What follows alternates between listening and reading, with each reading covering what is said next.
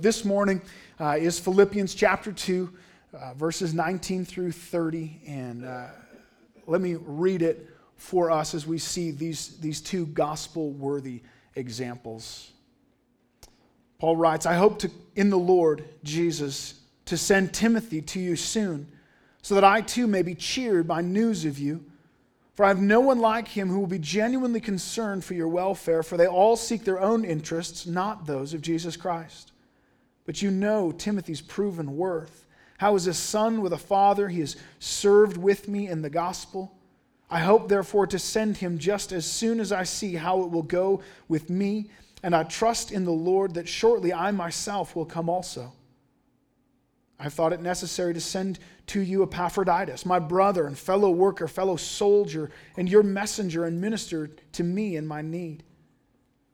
For he has been longing for you all and has been distressed because you heard that he was ill. Indeed, he was ill, near to death, but God had mercy on him, and not only on him, but on me also, lest I should have sorrow upon sorrow.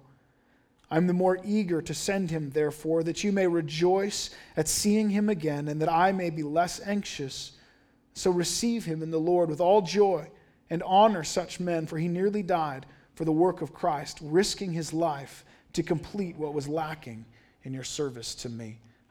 Would you join me in prayer as we turn to God's word? Father, thank you for your word. Thank you that it is pure and true and holy and righteous. Thank you that it speaks to us, that it's living and active, that it goes out from your mouth and does not return empty, but it accomplishes what it is set out to do. Father, that's what we want this morning. Lord, would your word accomplish its purposes in my heart, in our hearts, in our church?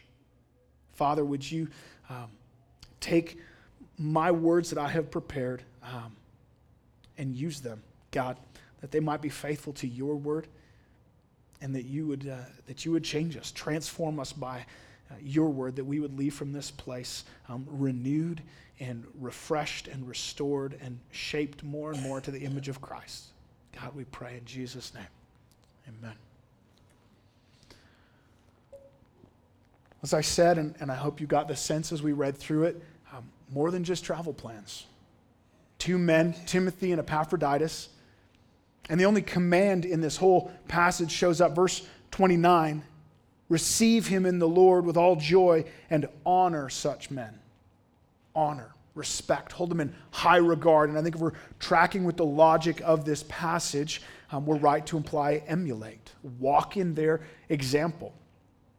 As I mentioned earlier, these are the last verses in this section on the unity of the church.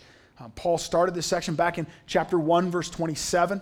And the more we've kind of walked through this section of Scripture, the more amazed I have been at that first verse and all that flows out from it.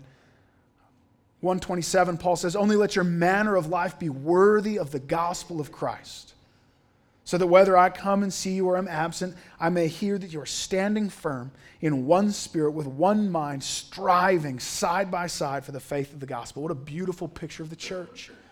He repeats himself again in Philippians 2:2. He says, complete my joy being of the same mind, having the same love, being in full accord and of one mind. We have been so richly blessed with God's word. And as we've been going through this, I have been so encouraged, coming to this kind of deeper, more personal understanding of what the church is to be. Standing firm in one spirit, striving side by side for the faith of the gospel has been rich and growing me in my understanding of what the church ought to be and in my love for the church. And I hope you've experienced that as well. And I think I would be remiss to finish this section without just stopping to acknowledge, church, you do this well. This stuff is happening among us, and I love to see that. Paul says to the Philippians, make my joy complete in being this kind of church.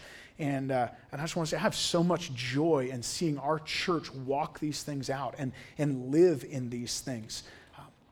And it's a pleasure to see. It's exciting to see. When people come to visit the first time, and if they put their name in the contact folder, I'm going to give them a call Tuesday afternoon, just check in. How was your experience? Do you have any questions? And consistently I hear back, I felt so welcomed. I felt loved. People came and talked to me. That's awesome. I was talking with John Flood just last week. He gave me permission to share this, but that was huge for him as he came in and got to know people and found a family and people that loved him immediately and cared for him and would walk alongside him.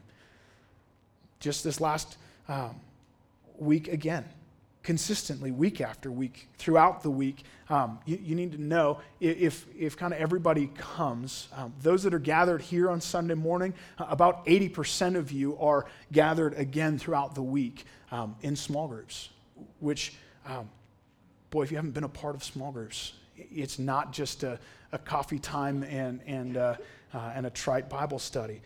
It's digging into God's word. What does this mean in your life? It's breaking out afterwards, men and women, to say, are you growing in the Lord? What's God doing in your heart? How are you pursuing him this week and spurring one another on? It's striving together side by side in real, meaningful ways. That's where the rubber meets the road, bearing one another's burdens and growing together. Just an awesome thing to be a part of.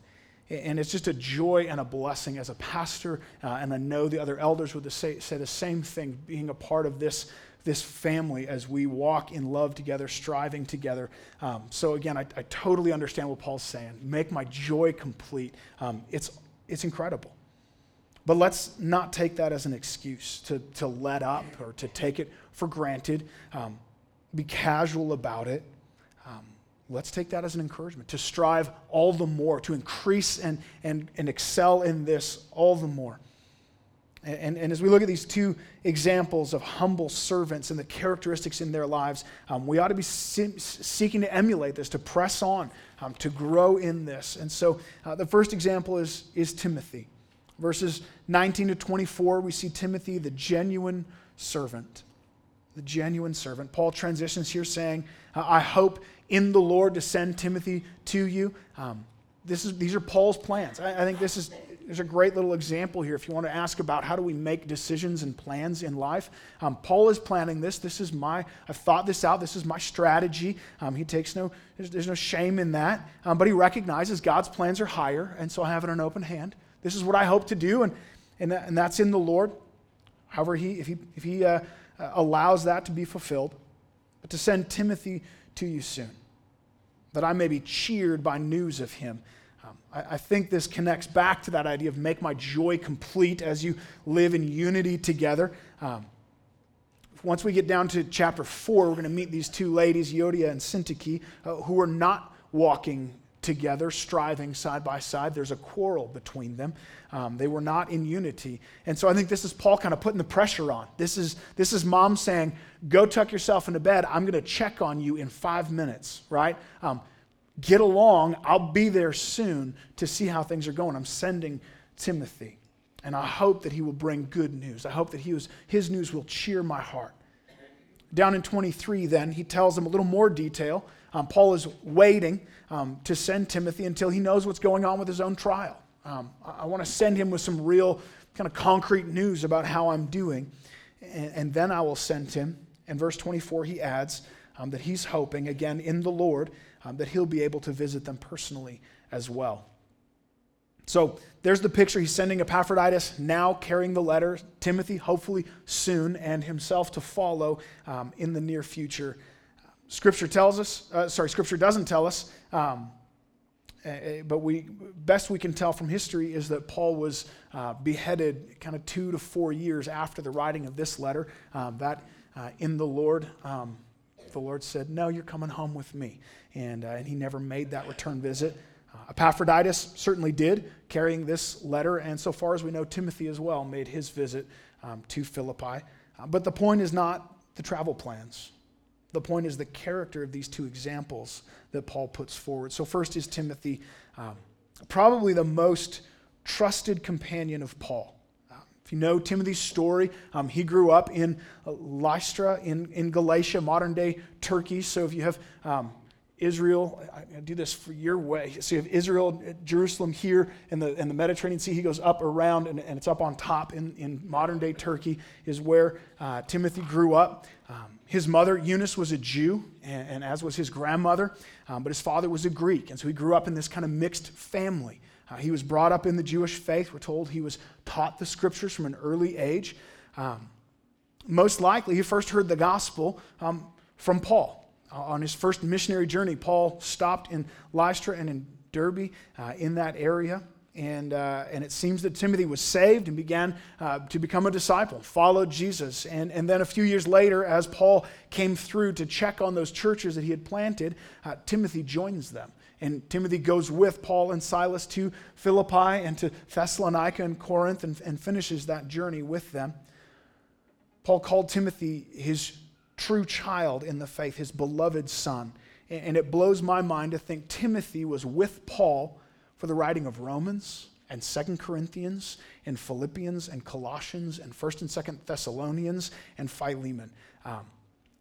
It's amazing, his experience. Paul had already sent Timothy to the church in Corinth and then to the church in Thessalonica as his messenger on different occasions. And now Paul's sending him to Philippi. And Timothy was Paul's closest, most trusted fellow worker. But specifically for this situation, there are two characteristics, two things that Paul wanted the Philippians to see in Timothy. And the first is this genuine concern for the church. This genuine concern. Paul says, I have no one like him who's genuinely concerned for your welfare. There's just nobody like Timothy in this regard. He's unique in his genuine concern for the church. And verse 21, then, he explains, they all seek their own interests, not the interests of Jesus Christ. And I love the switch he made there. Did you see it? Back in chapter 4, verse 2, he said, let each of you look not to his own interests, but also to the interests of others. Now he contrasts the interests of others, the interests of self, not with others, but with the interests of Christ. So certainly this does apply to some degree to loving your neighbor, loving strangers. But specifically, the center of who this is talking about in the context, those who are one in spirit, those who are striving side by side together in the gospel, it's the church. And not the church as the institutional church, whatever that would mean, but the people of the church, the body of the church, gathered here. The church is the body of Christ. It's his beloved bride. And so to love the church is to love Christ. To seek not only your own interests, but the interests of the others in the church is to seek the interests of Christ. It's to serve and love Christ himself. And Timothy had this genuine concern for the welfare of the church. Reminds me of 1 Corinthians 12:25. Paul writes to the church in Corinth that there may be no division among the body, but that the members may have the same care for one another. If one member suffers, all suffer together. If one member is honored, all rejoice together. That's genuine concern. This is so central to what it means to be the church. This is something I think Beth and I find ourselves talking about often with couples in premarital counseling or whose marriages just aren't the way they wish they would be. And I think it's so central to the church as well. We're on the same team, right? We're in this together. And so if my joy is your joy and your sorrow is my sorrow, how can there be division among us? How can we fight with one another? How can I try to gain from myself by taking from you? It doesn't make any sense if we're together in this. If my sin hurts you, I need to be aggressively against my sin because it's hurt someone that I love. And if your sin hurts me, I have two options, right? I can be against you. I don't like that person. That person hurt me, and so now there's a wall between us.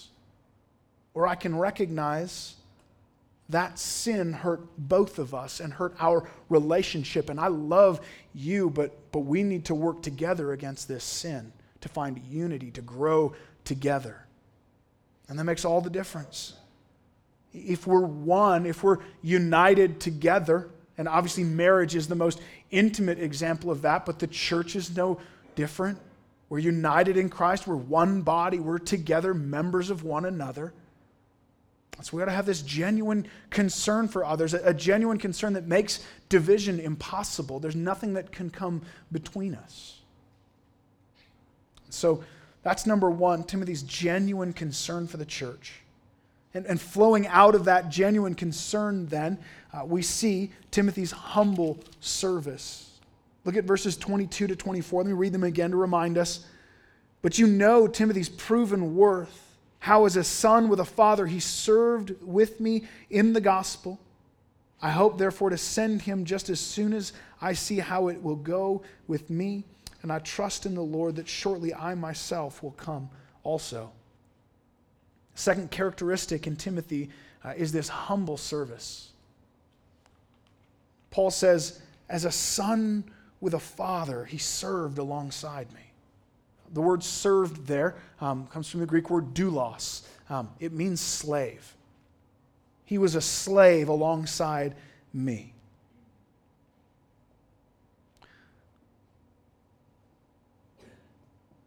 Now, because of verses like this, Timothy as a son with a father, and there are other passages like that. Paul tells Timothy, don't let others look down on you because you're young. And we get it in our heads that Timothy was a little wet behind the ears, like he was just a whippersnapper, kind of figuring things out. And I don't think that's the case. I don't think that's the right way to understand Timothy. We need to consider, as Paul says, his proven worth. He's already called a disciple when Paul meets him. Acts 16, verses 1 and 2. This is where Paul first is introduced to Timothy. He's already a disciple. He's already well known in two cities, in Lystra and in Derbe. He wasn't a kid. He was a notable young man in the church, traveling between cities. And this letter now is written about 14 years later, and that's 14 years of experience alongside Paul. Remember the letters that have been written with Timothy, maybe Paul speaking and Timothy writing. Remember the places they have gone, the churches they have planted together. And so there's a good chance Timothy is here in about his mid-30s, and his resume is impressive. This statement that he served as a son with his father is not because he was young and weak. It's a statement about his humility. This is a guy that could have easily gone off on his own and started a megachurch and written books with his name on the front cover, his face all over it. Side note, I've never seen a good Christian book with the author's face on the front of it. That's just a warning sign. That one's for free. This is not a statement about his ability, but his humility. His willingness not to seek the limelight, not to go running after his own thing and run his own show. It could have been Timothy's church in Philippi, in Lystra, in Derbe. He could have been the guy. But no, he was happy to serve with Paul, to humble himself, to set those things aside and take the role of a servant, a slave. Sound familiar? It's not that long ago. We were looking at chapter 2, verses 5 to 7. Paul writes, "Have this mind among yourselves, which is yours in Christ Jesus, who though he was in the form of God, did not count equality with God a thing to be grasped, to be hung on to or used to his own advantage. But he emptied himself, taking on the form of a servant, a slave." Same word. Paul says, follow after Christ, who was in the form of God, but humbled himself and made himself as a slave. Now look at Timothy. Here's how he did it. This is what it looks like in the life of an example for you. Timothy, impressive resume and all, saw himself as a humble slave of the gospel. That was his life. A slave doesn't work for his own notoriety, doesn't work to build up his own estate. He has nothing. He works for his master, just like a son working in daddy's business. Timothy was not driven by selfish ambition or conceit. It wasn't about gain. It wasn't about himself. He was a slave of the gospel. That was his life. Paul wanted the Philippians to see that singular focus, That their goal as they gathered together as the church, as they served one another and loved one another and bore one another's burdens, and even as they bumped into one another's sinfulness, that their goal would not be self-protection and selfish gain and selfish ambition, but they would see themselves as Timothy of slaves of the gospel, laying down their rights, laying down their lives for the glory of Christ and the good of the church. Being willing, as Paul would say to the Corinthians, even to be wronged, even to be taken advantage of, and letting unity rule in the church. That's Timothy, this genuine servant. What an example of this gospel-worthy life leading to unity in the church. And then Paul moves on to Epaphroditus, this loving risk taker. Much less is known about Epaphroditus. We can tell he's Greek by his name. We don't know much more about that than that about his family or his history. Obviously, he was in the church in Philippi probably for some time. He was known there and trusted. They chose him as their representative to take what was probably a pretty large cash gift to Paul in Rome.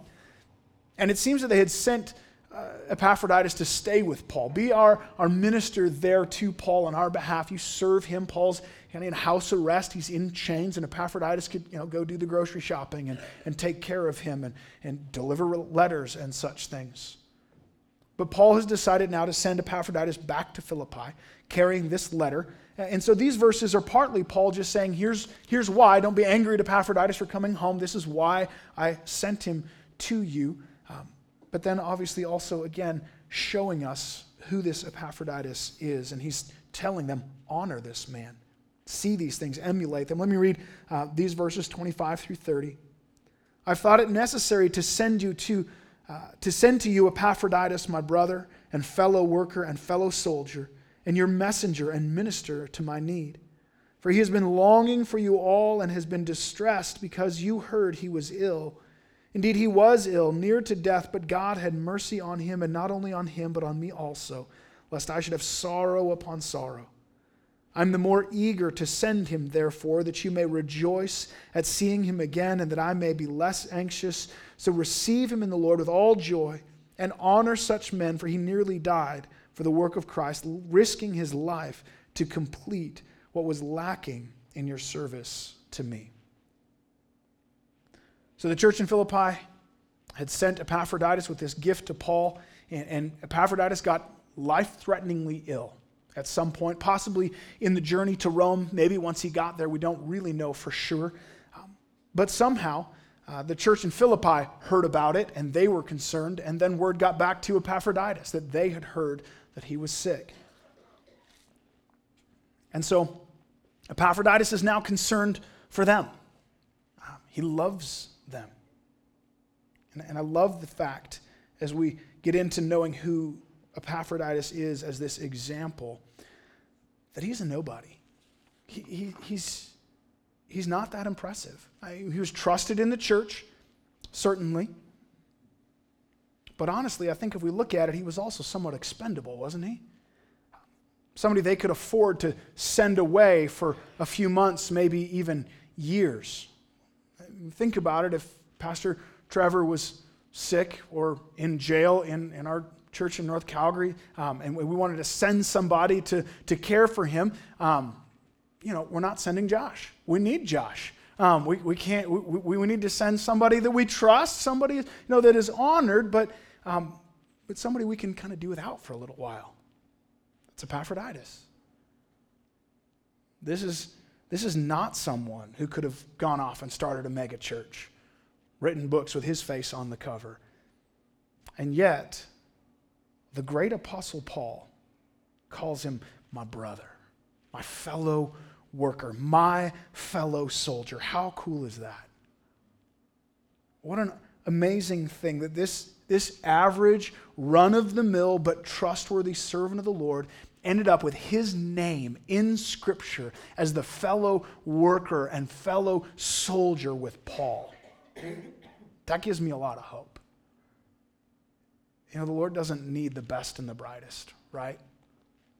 He's not building a Navy SEAL team of the toughest of the tough and the best of the best. He's not looking for superstars. He doesn't need it.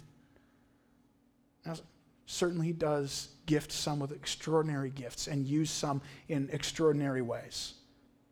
But so often, and I would even say the vast majority of the time, the Lord does his greatest work through average men and women with moderate gifts. What a great hope. Even simple Epaphroditus can be this mighty tool in the hand of God. I think about this a lot, and one of the stories that often comes to my mind is of a simple man in a church in England. Not a preacher, probably an elder, best we can guess. But because of a snowstorm, the pastor didn't show up one morning. And so this man, untrained and unprepared, stepped up to the pulpit to preach. I just got to tell you, respect. I don't want to do that. I preach every week, and if I showed up somewhere just kind of going to church and they said, "Oh, can you preach?" No, I'm not ready. But he was faithful. He stepped up and filled the pulpit.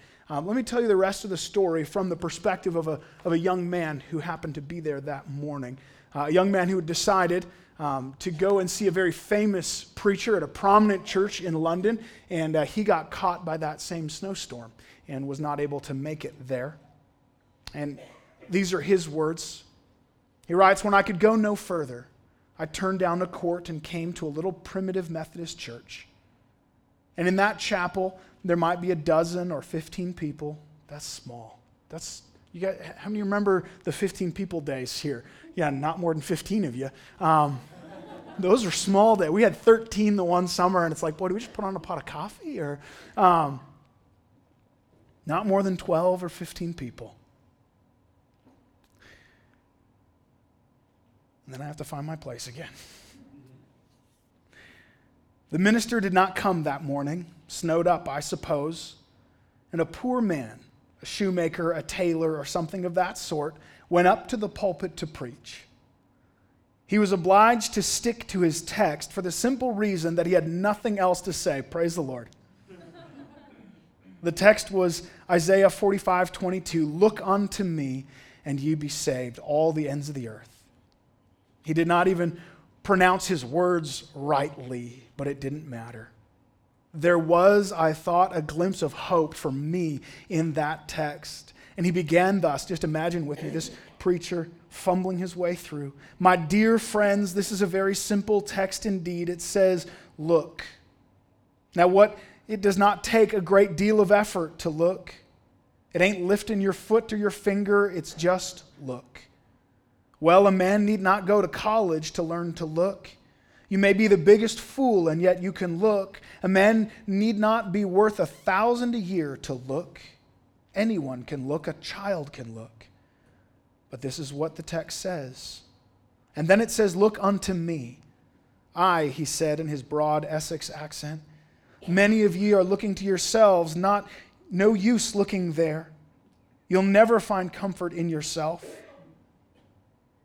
Then the good man followed up his text this way. "Look unto me, I am sweating drops of blood. Look unto me, I am hanging on the cross. Look, I am dead and buried. Look to me, I am risen again. Look to me, I am ascended and sitting at the Father's right hand. Oh, look to me, look to me." And when he had gotten about that length and managed to spin out 10 minutes, he was at the length of his tether, and he looked at me under the gallery, and I dare say with so few present he knew me to be a stranger. And then he said, "You, young man, look very miserable." Well, I did, but I had not been accustomed to having remarks made on my personal appearance from the pulpit. However, it was a good blow struck. And he continued, "And you always will be miserable, miserable in life and miserable in death, if you do not obey my text. But if you obey now, this moment you will be saved." Then he shouted, as only a primitive Methodist can, "Young man, look to Jesus Christ." And then the cloud was gone.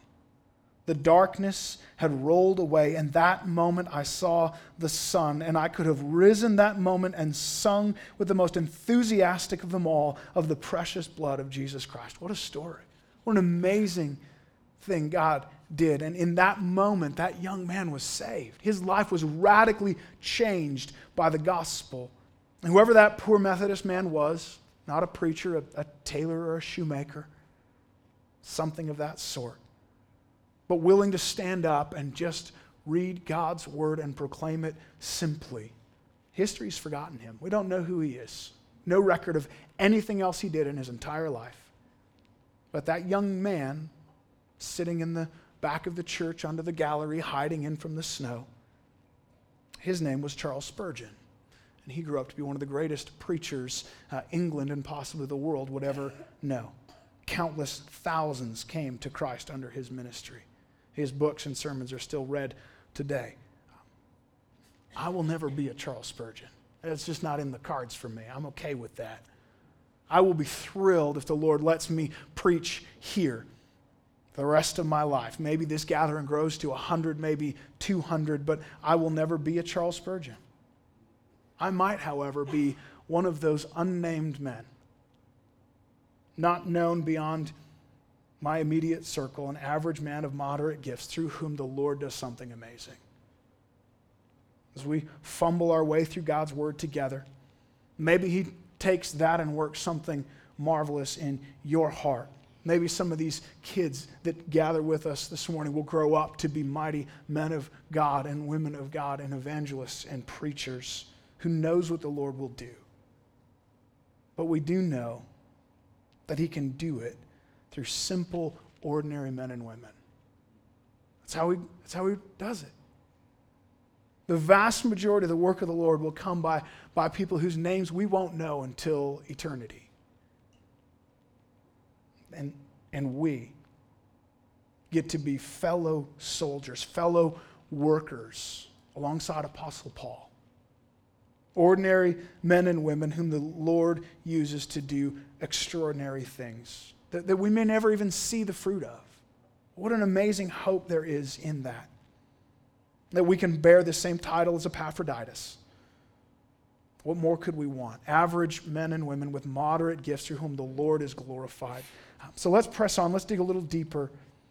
What made Epaphroditus this fellow worker, this fellow soldier? What made him so useful in the hands of the Lord? Well, verse 26. Paul says of him, "For he has been longing for you all and has been distressed because you heard that he was ill." He loves the church. He's longing for them. They're burdened, and it's causing him to be burdened. He's worried about them, and I love this. Epaphroditus is sick near death, and he's worried that they're worried about him, not about his own health.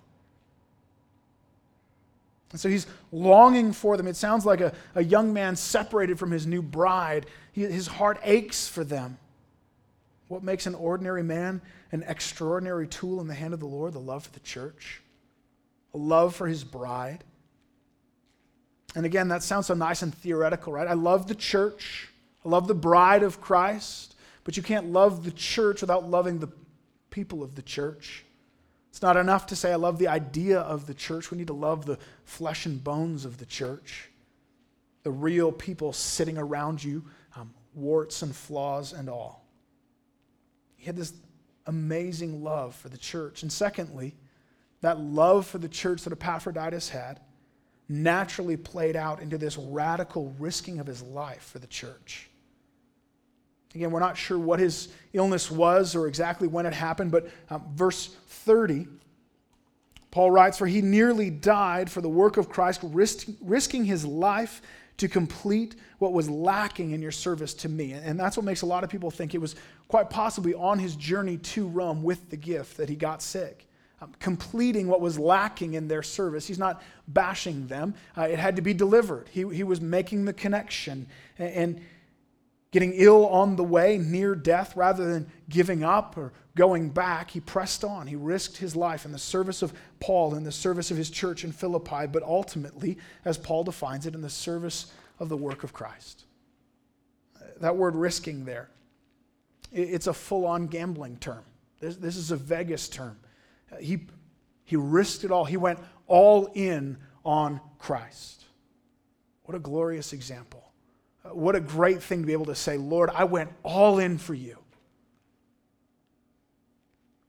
I put all my chips on Christ and let the cards fall. Epaphroditus wasn't holding back.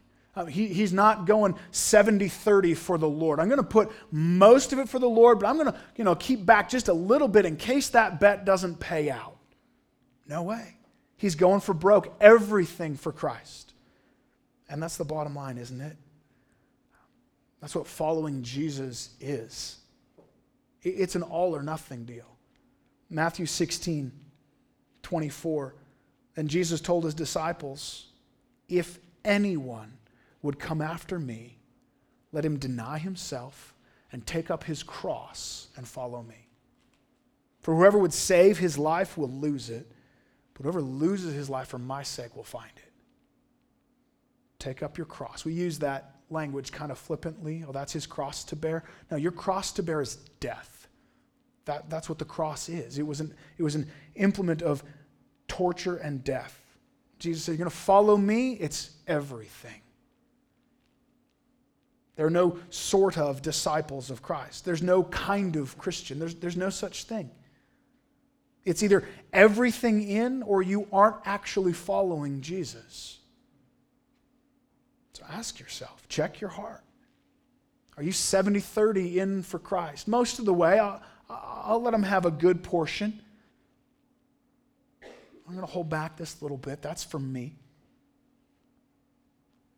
Are you a mostly Christian? Jesus is so clear. A half-hearted follower of him is no follower at all. It's all or nothing. But here's the thing. Gambling on Jesus. Giving up everything to follow him. It's no gamble at all. I know you're used to hearing from your friend who wants you to buy into his business. That's definitely not a pyramid scheme, and it's an absolute sure thing payout. But this is a sure thing. This is a sure bet. This is betting on God Almighty. It's betting on the one through whom the world was created, who now says, whoever loses his life for my sake, listen to the wording, will surely find it. Will surely have true life. The one of whom it is said, John 3:15, that whoever believes in him may have eternal life. He calls us to trade pain, sorrow, emptiness of sin leading to death for life abundant, for life eternal. And the one who made that promise is the one who died and rose again and who is now seated at the right hand of the Father in heaven. He knows what he's talking about. He's played this game before. He rigged it. It's his. So how do you bet on him? What does that look like? Well, it looks like Timothy and Epaphroditus. It looks like following their example. Honor such men. Look at these examples. This genuine concern for the church, this humble service of others, the loving partnership of the gospel. That's the outcome. That's the evidence of it. That's the proof of it. But know that it starts at and is sustained by one simple act. Look to Christ. That's it. That's where Paul began. Have this mind among yourselves, which is yours in Christ Jesus, who, though he was in the form of God, didn't count equality with God a thing to be grasped, but gave himself up, emptied himself, taking on the form of a servant, to the point of death, even death on a cross. This whole thing falls under the heading still of 127. Live lives worthy of the gospel of Christ. So he's saying, looking at, trusting in, holding on to the gospel of Christ, live out of that. Looking at what Jesus has already done. Without Christ, not going to happen. Not a chance. You won't live this way. You won't do it. It's simply not who you are. It's not natural to us.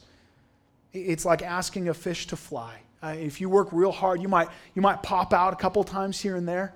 If you're one of those fancy flying fish, you might come out and glide for a little ways, and people go, "Oh, look, it flies." But no, it just floats for a bit before it returns to the water.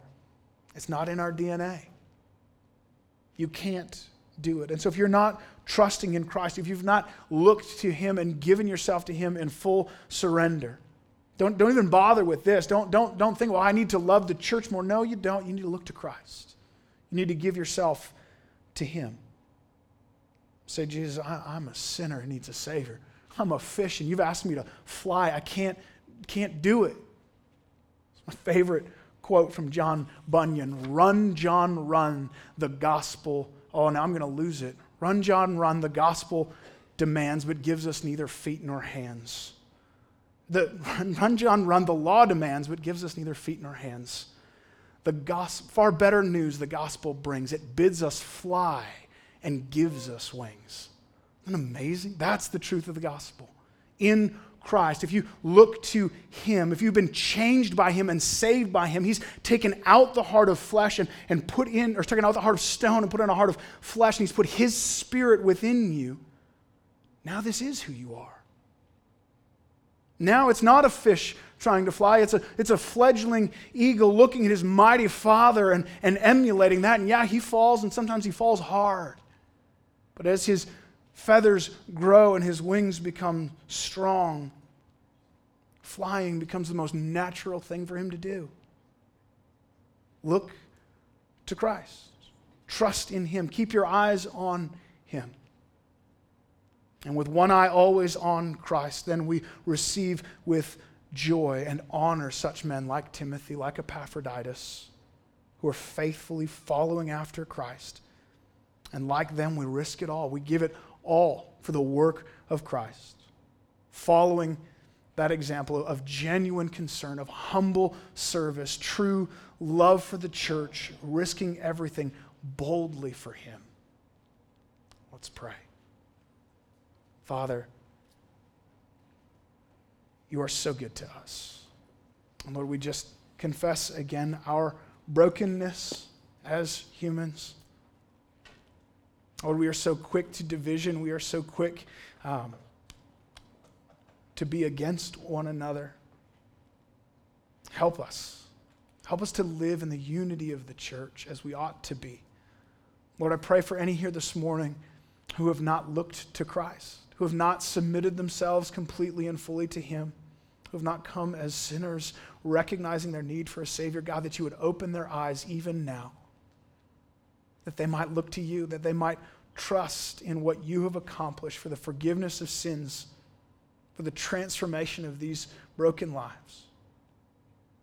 And Lord, for those of us who gather as Your church here, as Your body, one in spirit, standing side by side, God, help us. Help us to have that genuine concern for one another. As we see in the example of Christ, as we see in the life of Paul, the life of Timothy, the life of Epaphroditus, God, that we would have this love for one another, this desire to serve You, to give our lives for the gospel in a way that would bring an unmatched unity here, a love amongst us. Or that there may be no division.